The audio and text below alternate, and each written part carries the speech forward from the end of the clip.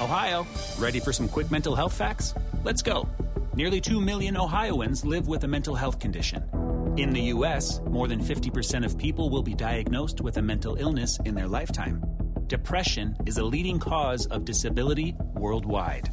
So why are some of us still stigmatizing people living with a mental health condition when we know all of this?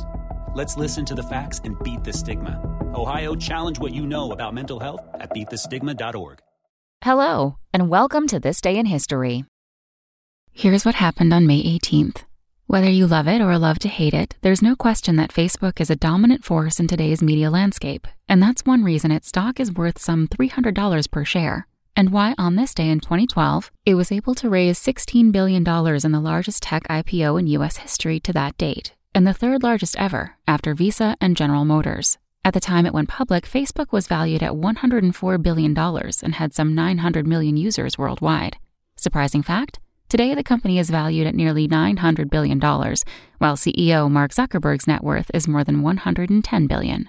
Also on this day in history, in 1896, the Supreme Court sided with segregationists in Plessy v. Ferguson. In 1920, Pope John Paul II was born, and in 1980, Mount St. Helens erupted.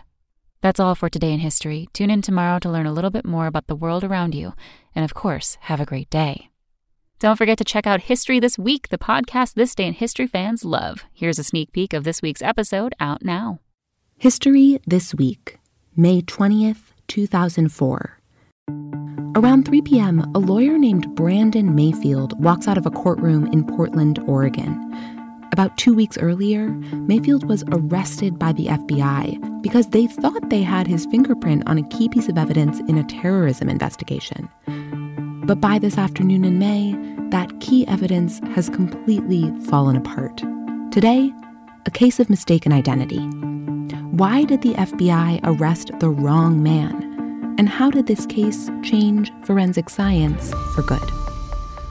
I'm Sally Helm, and this is History This Week. Subscribe wherever you get your podcasts.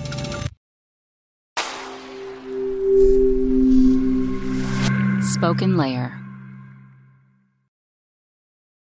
For the ones who work hard to ensure their crew can always go the extra mile, and the ones who get in early so everyone can go home on time, there's Grainger, offering professional-grade supplies backed by product experts so you can quickly and easily find what you need. Plus, you can count on access to a committed team ready to go the extra mile for you. Call, click Grainger.com, or just stop by. Grainger, for the ones who get it done.